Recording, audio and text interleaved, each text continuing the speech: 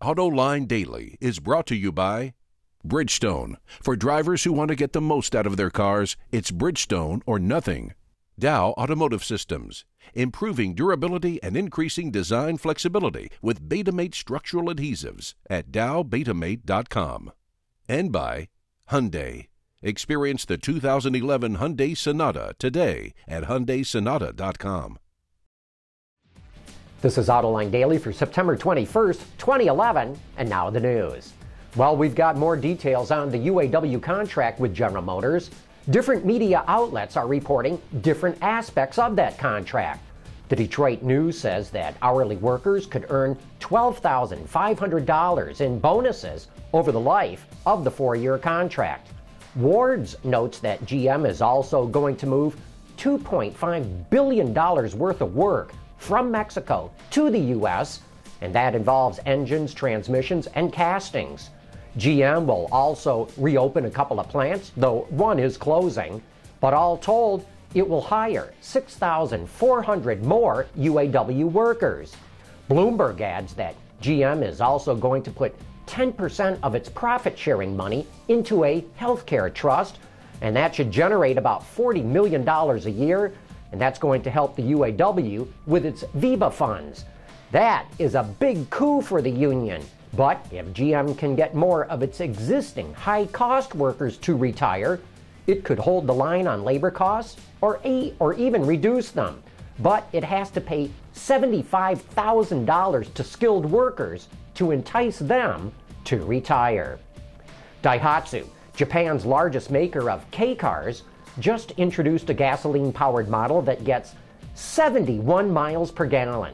Called the Mira ES, Daihatsu is targeting buyers looking for less expensive models that get better fuel economy because of the earthquake earlier in the year.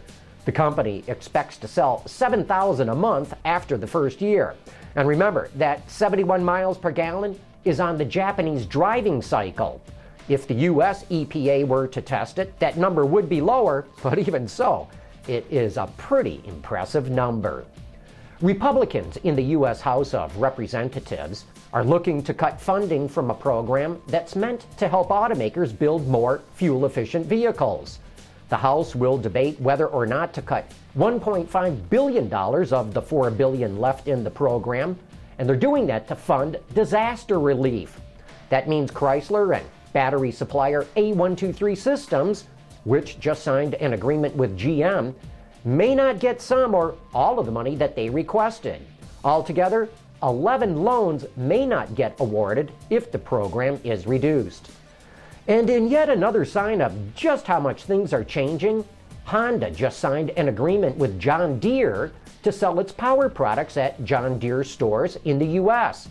Honda's walk-behind lawnmowers, generators, tillers, water pumps, and snowblowers will be available at John Deere locations starting next year. Hey, coming up next, it's time for You Said It. Reducing exhaust emissions, aerified diesel particulate filters, high filtration, low back pressure, small package size, excellent durability. DowAerify.com. And now it's time for some of your feedback. MJB wants to know, how does Saab keep doing it? How do they keep finding ways to reemerge from those near-death experiences? Well, MJB, don't forget that Saab is not building any cars right now. In fact, it hasn't built any cars since May. So they're not reemerging. These are just the last convulsive death throes of a car company that's only technically alive, on paper. Kit Gerhardt saw our report on GM jointly developing a new electric car architecture with its joint venture partner in China, SAIC, but he's not worried. What's the big deal, he says. Everyone who comments on this board says EVs are a joke. If that's true, GM isn't giving away anything of value. Kit, you've got a good point, but I think everyone's upset on the way that China is going about doing this. Essentially, they're saying, give us your best technology or we will not let you into our market. You know, I think reciprocity is called for here. But instead of demanding their technology, we should simply tax all Chinese imports to make up for the currency manipulation that they're engaged in.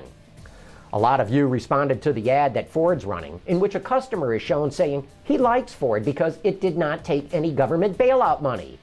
RS doesn't see why anyone's upset with that. What's the big deal with the Ford ads?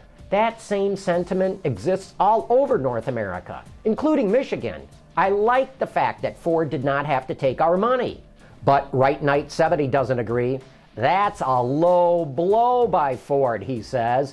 If GM and Chrysler had died, they would have also, due to the supplier's eventual death. And Flat Black Strat points out that Ford took government loans as well. Well, actually, they applied for them. They may not get that money, as we reported earlier. And several of you appreciated our acknowledgement of International Talk Like a Pirate Day. The Puma says, "Rawr, matey, great episode." And Tango R34 even added a joke. Why do pirates talk like pirates? Because they are. Keep those letters and comments coming, folks. We love to read them.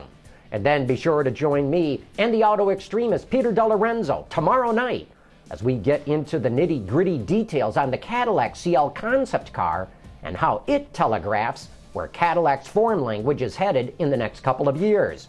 Our guest is Clay Dean, the head of advanced design at GM. Get your questions and comments in for what is sure to be a great discussion. And that wraps up today's show. Thanks for watching. We'll see you tomorrow.